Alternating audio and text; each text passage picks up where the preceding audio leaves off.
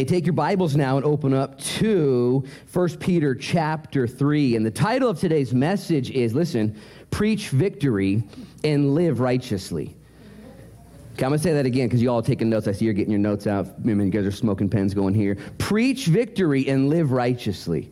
The idea of the Christians that are living on earth right now is to preach the victory through our lives, through our actions, through our words, in Jesus' name, that what Christ has done is enough and that we can look to him in all things. To preach victory. This is what Jesus did. This is what Noah did. This is the proof text that Peter gives us.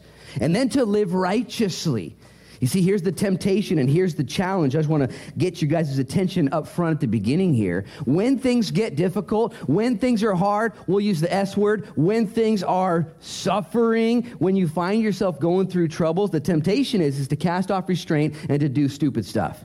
You ever found yourself tested, depressed, cast down, and then you start doing stupid stuff in your times of weaknesses, where tribulation, or should I say temptation, calls and you answer the phone only because you are going through a time of suffering? And I want you guys to understand something. Suffering is not an option. As a matter of fact, it's a promise. Okay, you're not going to hear that on mainstream, name it and claim it, health, wealth, and prosperity gospel preaching. You're not going to hear it on TBN, that you can't avoid suffering. Instead, you're promised it. It's going to come your way. Suffering is either going to turn you into a servant or a sinner. Your choice. You can't do both. I'm going to say that again. Suffering, challenges, difficulty, opposition will turn you into a servant of others or a sinner serving yourself. You can't do both. It'll either make you in your hard times, your bad times, your upside down times. It'll either make you helpful for others. You'll become like Mother Teresa. You guys ever heard of Mother Teresa? Mother Teresa grew up in a broken home. That is, she loved her dad, had a great relationship with her dad, and then at age 8, her dad died. She was devastated. Her mom took her to church. Told her where her dad was, helped her walk in faith. And instead of becoming a sinner, what did she become? A saint, a servant. I was looking for servant, but I guess she's a saint too.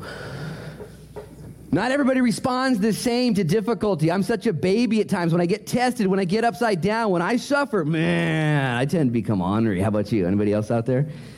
Man, pray for me and Shannon up front here. We get ornery. That's why she's sitting in the front row, so I keep an eye on her. You're either going to become helpful or you're going to become harmful. And again, I wish, I've done this for years now, 10 years now. I wish I had a magic stick I could just give each one of you guys. Here's a magic stick that's going to protect you from all suffering. Just pull the stick out, you know. But if suffering came your way and you had a magic stick, you just start beating people with it. But instead, there is no magic protection. Instead, there's direction. There's instruction. What do we do when we go through stuff? Because suffering comes in a million different flavors. I'm just going to give you a few. I'll give you 9 ways that suffering's going to come to you, if it hasn't already. Write these down. There's Adamic suffering. That is where all Adam's kids living in Adam's world. The world is guaranteed suffering because of Adam, our first dad. Have you noticed this? The world's just broken. Doesn't work right. As a matter of fact, there are still people today that hold to the idea of evolution, that things are actually getting better. And if you still believe in evolution, man, you're cute. Just think about it. It's getting better. Really? What? The only thing getting better right now is the speed of internet. That's it. Everything else is going down the tubes and getting worse and worse and is being exposed. Suffering because of Adam. The second way that we suffer is demonic suffering. There's just suffering because demons are real. Spiritual warfare is real. The oldest book in the Bible is the book of Job, and it starts out with demons launching a war on Job for no good reason. He never sinned, had no problems, at least not sin that brought upon the suffering. But you might be suffering right now. It could just because of the Adamic sins that we're dealing with. It could be demonic. There could be familial suffering. That is because your family is suffering. My pastor said at one time, he said, you're only as well as your sickest kid. Maybe you have a family member that's hurting and suffering, and so there's just suffering that you're going through. It could be empathetic suffering. Empathetic suffering happens in the ministry a lot, where you empathize with people and their pain and suffering because somebody else is hurting that you know. You just go to bed heavy and you're just weighted down because suffering's happening out there. There's also disciplinary suffering. You do something dumb and you need discipline. Has this ever happened to you? This is the 9 a.m. service, so not everyone's going to apply. The 11 p.m.? Yeah, for sure, 11 a.m., those guys. Man, we get disciplinary suffering. There's also just mysterious suffering. You ever gone through suffering? Everything's falling apart. Who do I blame? What the heck's going on here? It's just difficult. There's also providential suffering. I like this one. This is suffering that God actually intends, he wills for you to go through in order to accomplish his providential will. Joseph did this. Joseph suffered his entire life. Moses did this. He suffered his entire life in order that God would get them to a position and to a place that God would use them to change the world. You ever thought about that? Why am I going through this? Why did they do that to me? Why did this happen? And the Lord might say, it's providential suffering. Okay, that's not an American word, by the way. In America, we reject suffering of all sorts. We reject suffering. We reject hardship. We reject, as a matter of fact, if there's any imbalance, any abnormalities, anything that we don't like, man, we're going to go ahead and normalize it, and we're going to distribute the resources evenly, lest anybody have it harder than anybody else. And yet God says in his word, no. I use difficulties. I use troubles. There's also collective suffering. Okay, this is suffering when everybody's going through something. We call this 2020. I mean, you might even be suffering, but you're suffering because everyone else is suffering. And then you go and, there's no toilet paper, so now we're all suffering. It's going to get really bad. And I wasn't suffering, but now I am suffering. Now that I know the teepee's gone. And collective suffering. There's physical, there's emotional, there's relational and spiritual suffering. And I want you guys to draw your attention out of verse 13 of 1 Peter chapter 3.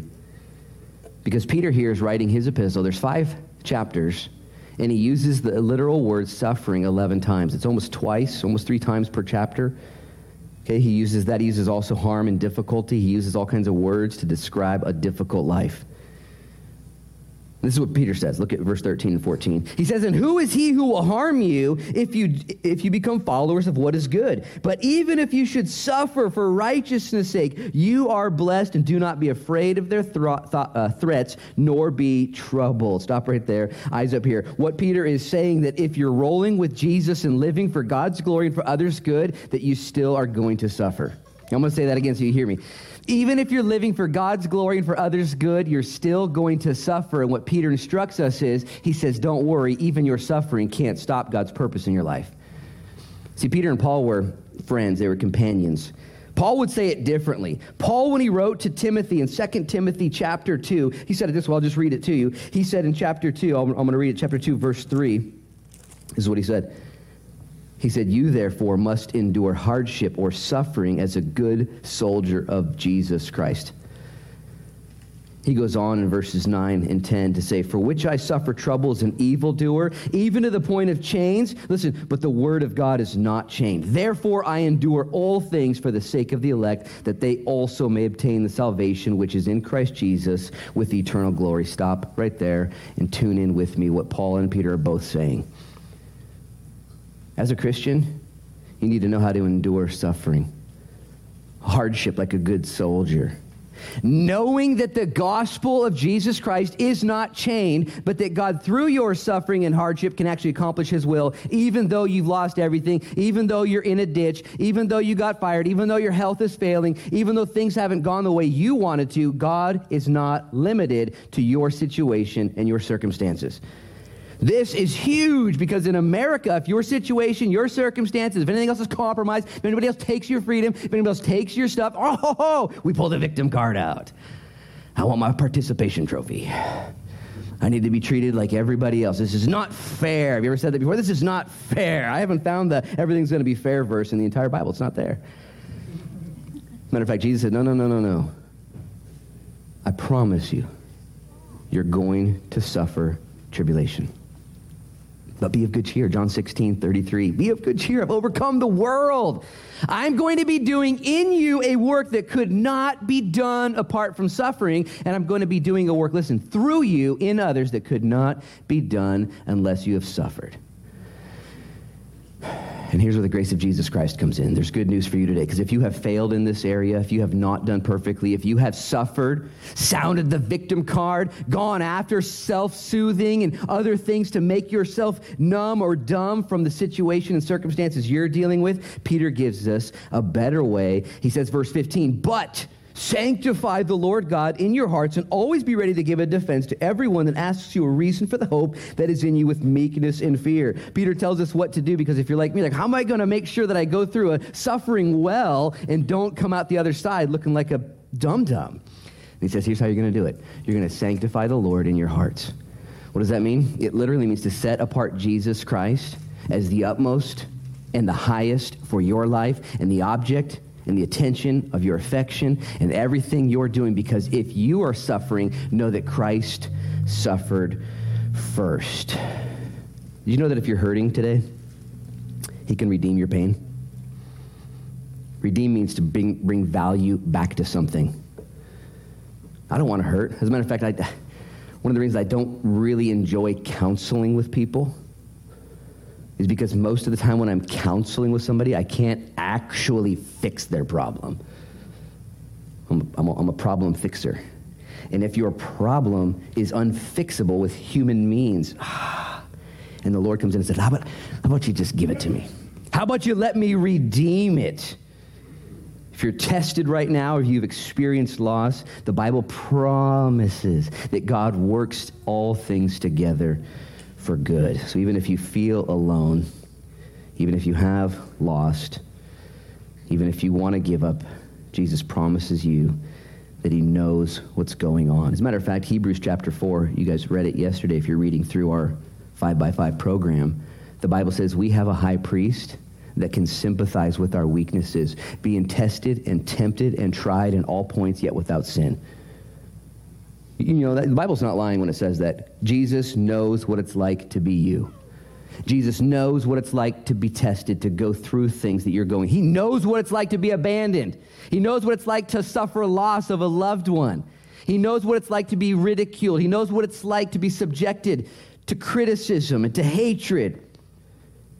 And then he offers himself freely for your sins, for their sins, for our sins. How are you going to do this, Christian? There's no way unless you set apart Jesus in your hearts and always be ready to give a defense for the people who ask you the hope that you have in you with meekness and fear. Isn't that awesome? When I read this, I'm kind of an evangelist. I want to make sure that that you know why I'm happy, that you know why I wear Jesus' real shirt, that you know why I pastor, that you know, and that's important. It's an evangelist kind of, I want to make sure you know, but the bigger problem is making sure that Luke Frechette knows. You ever find, you know what I'm saying? You ever forget yourself? You ever forget? You got to talk to yourself. You got to reason with yourself in the way that you're navigating through life and how things are going. I want to tell you the message, but if I don't know it myself, set apart Jesus Christ yourself. Verse 16 goes on to say, having a good conscience, that when they defame you as evildoers, those who revile your good conduct in Christ may be ashamed. We talked about the conscience 2 weeks ago and how important it is to have a good conscience, so that way you can talk to people about Jesus. Have you tried to share your faith and your love and your hope with other people when your conscience is kind of defiled? It just doesn't happen. You're just worried about yourself, and so it's very important to keep your conscience clear. There's 2 ways to keep your conscience clear, by the way. Number 1, don't do dumb stuff. Someone needs to write that down. Like, oh, shoot, is that the way, you know? I'm serious, for real. Don't do dumb stuff. And the second way is, if you've done dumb stuff, run to Jesus Christ and be forgiven. Okay, have him clean your conscience. Have him restore your soul. Go to him, confess your sins, and be delivered and healed. Over and over and over again. As a matter of fact, this is real talk. If your conscience isn't clean right now, okay, you just got it. Your conscience is defiled. Remember we learned that? There's a good conscience. There's a defiled conscience. There's a seared conscience. And then if you don't deal with it, eventually you're going to become bad. And there's going to be an evil conscience where you're actually negative. You're going against God. And if that's where you're at right now, can I just say, deal with it? Like, just deal with it. Fight until you win. Fight until you win. What's got you? What's plaguing you? I'm going to be honest, as I was putting this together last night, just thinking through and where I'm at in my conscience and in my own walk with Jesus, because I can't teach you guys this stuff without learning it myself, and where I am in the Word is where I am in my life. And I feel like within the last 10 days, there's been some breakthroughs, even with Luke Frechette. And I wanted to say this publicly, I attribute it to the people that are praying for me in my journey, my battle. And so if you pray for me personally, if you take time, I have a lot of dozens, maybe hundreds, I would pray hundreds of people pray for me and my family every single week, that we would just run with strength. Keep praying, I want to encourage you guys. What's going on? Having a good conscience, it says in verse 16. So when they defame you, when you get attacked and revile you, you won't be ashamed. Verse 17, for it is better if it's the will of God to suffer for doing good than for doing evil. This is crazy. Have you ever suffered for doing evil? Raise your hand if you've ever suffered for doing evil. You play dumb games, get dumb prizes. Anybody else out there? Okay, bunch of honest people and about 50% liars. Good luck with that. I'm going to read verse 17 again. For it's better if it is the will of God, he adds that, to suffer for doing good than for doing evil. We've all suffered for doing evil. We've done dumb things, and you've suffered the consequence. There's a lesson there. There's an opportunity to grow, move forward. I remember I was so dumb back in 1998. I actually got sentenced to 90 days in jail. I'm still dumb now. But in 1998, I was super dumb. And I got sentenced to 90 days in Jackson County Jail for fake IDs and for all kinds of other stuff I was doing. And I was in Jackson County Jail, and I was kind of just broken and humbled, and I was sitting on the floor because it was overcrowded. And I was looking at all these guys in there. And I prayed this specific prayer. I was like, Lord, what am I doing here? And the Lord whispered kindly to my heart. He's like, this is where you belong, dum-dum. And it was like I belong. Yeah, you did dumb stuff. Now you've won dumb prizes. And it sounds foolish, but I was like, really? Oh, this is how bad it is? And I was suffering, because it's suffering in jail. It's not fun in there. It's suffering, but I did dumb stuff. Okay, and it made sense. And I ate that humble pie, and I came out the other side humbled and continue to when I get in trouble and when I have to be disciplined. There's suffering. Look at verse 17 again. I want you to see this because this is Peter talking. For it is better if it's the will of God to suffer for doing good than for doing evil. How many of you guys think it's ever the will of God for you to suffer for doing good? I just read it to you. Two brave folks. Okay, you're not going to hear this type of preaching on TBN. You're not going to hear this type of preaching for the name it, claim it people. You're not going to hear it when people say that God wants you to have your best life now. Peter says here it's actually okay if you do good and it's God's will that you suffer. That is not the message of the snowflake generation. You know that, right? If there is any suffering, any imbalance, any atrocities, any historical sins, anything at all, man, we got to erase that. We got to get rid of it. It can't be difficult. It can't be hard. It can't be bad. And yet God says, you know what? It's going to be. And it's okay if in the suffering you go through, it comes after doing good. And I think this probably applies to some Christians here today that are thinking, you know what, I'm pretty sure, listen, pretty sure I wasn't stepping out of bounds. Like me and my family, we're trying to serve the Lord, and we're actually, man, we're good people. I'm pretty, and I'm not perfect, but I tried to do good. We're having life groups, and we're stepping out, and I'm sharing, I'm praying for my kids, and I'm trying to be a good wife, I'm trying to be a good husband, and then what? What is this?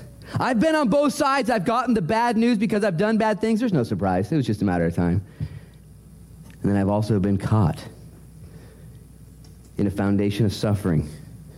When I'm just trying Lord, do you see, Lord? Do you know what I'm going through? Why would God allow, or will us to suffer? Look at verse 18. For Christ also suffered.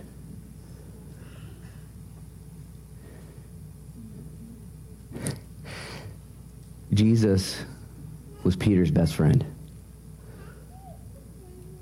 Jesus saw Peter fall in his own failure. And Jesus stayed the course, and he suffered for Peter. And so when Pastor Peter, some would call him Pope Peter. I wouldn't.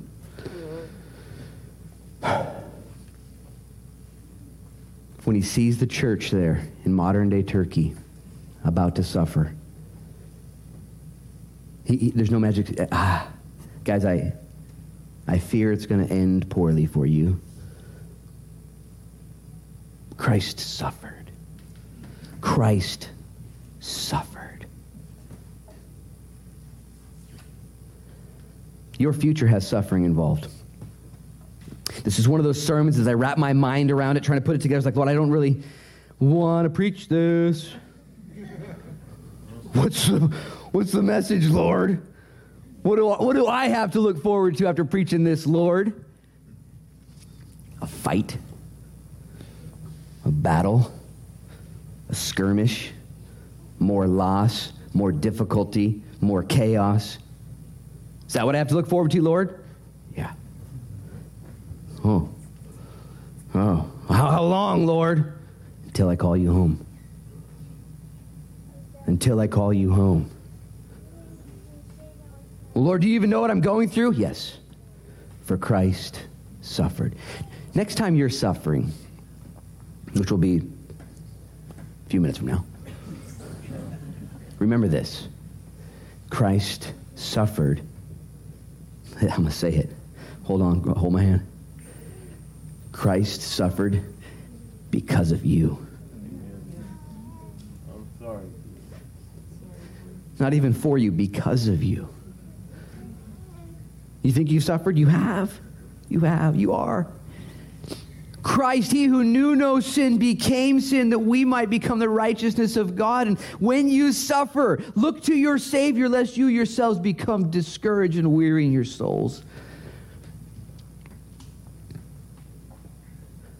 There's no easy out, guys. It's a battle. And Christ has not left us alone. He has left heaven and come head first into the cesspool of our world to do three things. It says it right here in verse 18. For Christ also suffered once for sins. Why did Christ suffer? Because of your sins and my sins, because of our iniquities, because of our wrongdoings. It says that he suffered for the just, for the unjust. That is, that Christ took your sins from you and took them upon himself, and he took his righteousness off of himself and he imputed it into your account. We call this double imputation, where he imputes his righteousness unto your account, and he takes your sins and imputes it onto himself, bearing the wrath of God. He suffered for your sin. He suffered to bring you the justice that was his, that he lent to you. Look at verse 18 in the middle. And that he might bring us to God. The literal Greek phrase here means that Christ has created, listen, has created a special audience with you and the Father. In my version, it says that Christ has brought us to God. It's actually translated that Christ has brought you to God.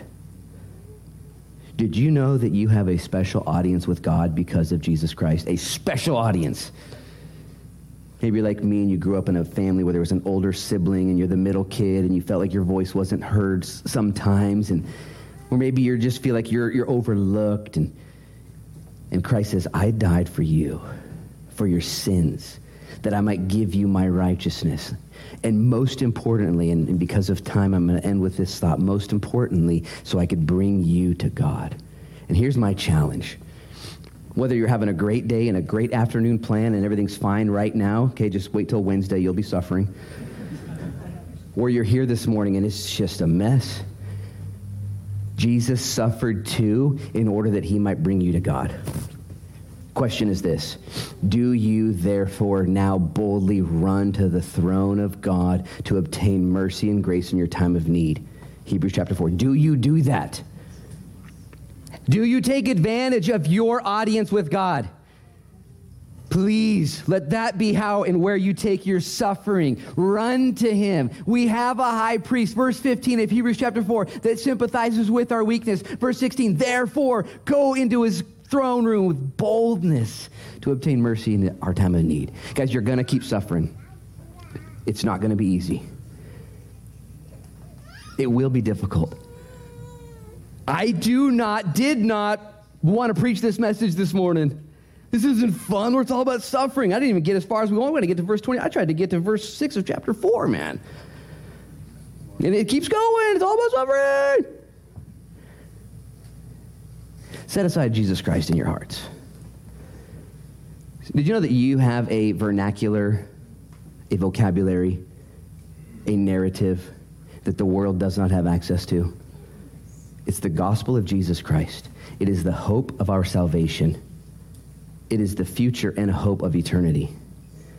We suffer, but we do not suffer as those without hope. 1 Thessalonians chapter 4. Paul says, I do not want you to be ignorant about those who've died. I used that verse yesterday at a memorial. Paul says, I don't want you to get it twisted, but instead with hope. With hope we live. Right now, the world is hoping that the mask mandate gets lifted. Right now, we're living in a world that hopes that the stimulus packages keep coming. Amen. Right now, we're living in a world that hopes in a lot of stuff. Okay? And yet, God has plans for you. Would you guys bow your heads and close your eyes with me?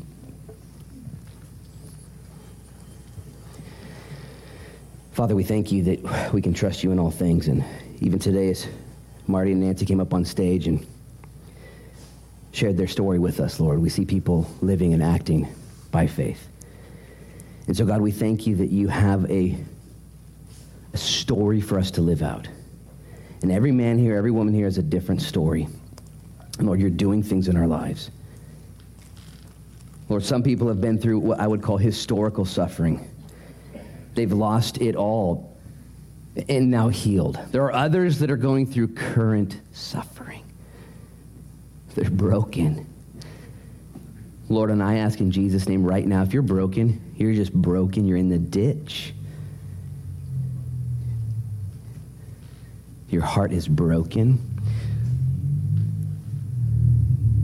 Lord, would you extend healing and comfort right now to that individual? If that's you, maybe it's a family, would you extend healing, Lord? If that's you, would you nod into that and just say, yeah, Lord, heal me. Lord, if it is God's will that I suffer for doing good, no one can harm me. For Christ also suffered. The Bible says that you are near to the brokenhearted and those who are crushed in spirit. The Bible says in the same psalm that we should taste and see that the Lord is good and to trust you. Psalm 34. Would you bless us, Lord? Thank you for this church. Thank you for Marty and Nancy again as they prepare to move. Bless them and bless us, Lord, as we stay here and bear fruit, as we live our lives for your glory. In Jesus' name we pray.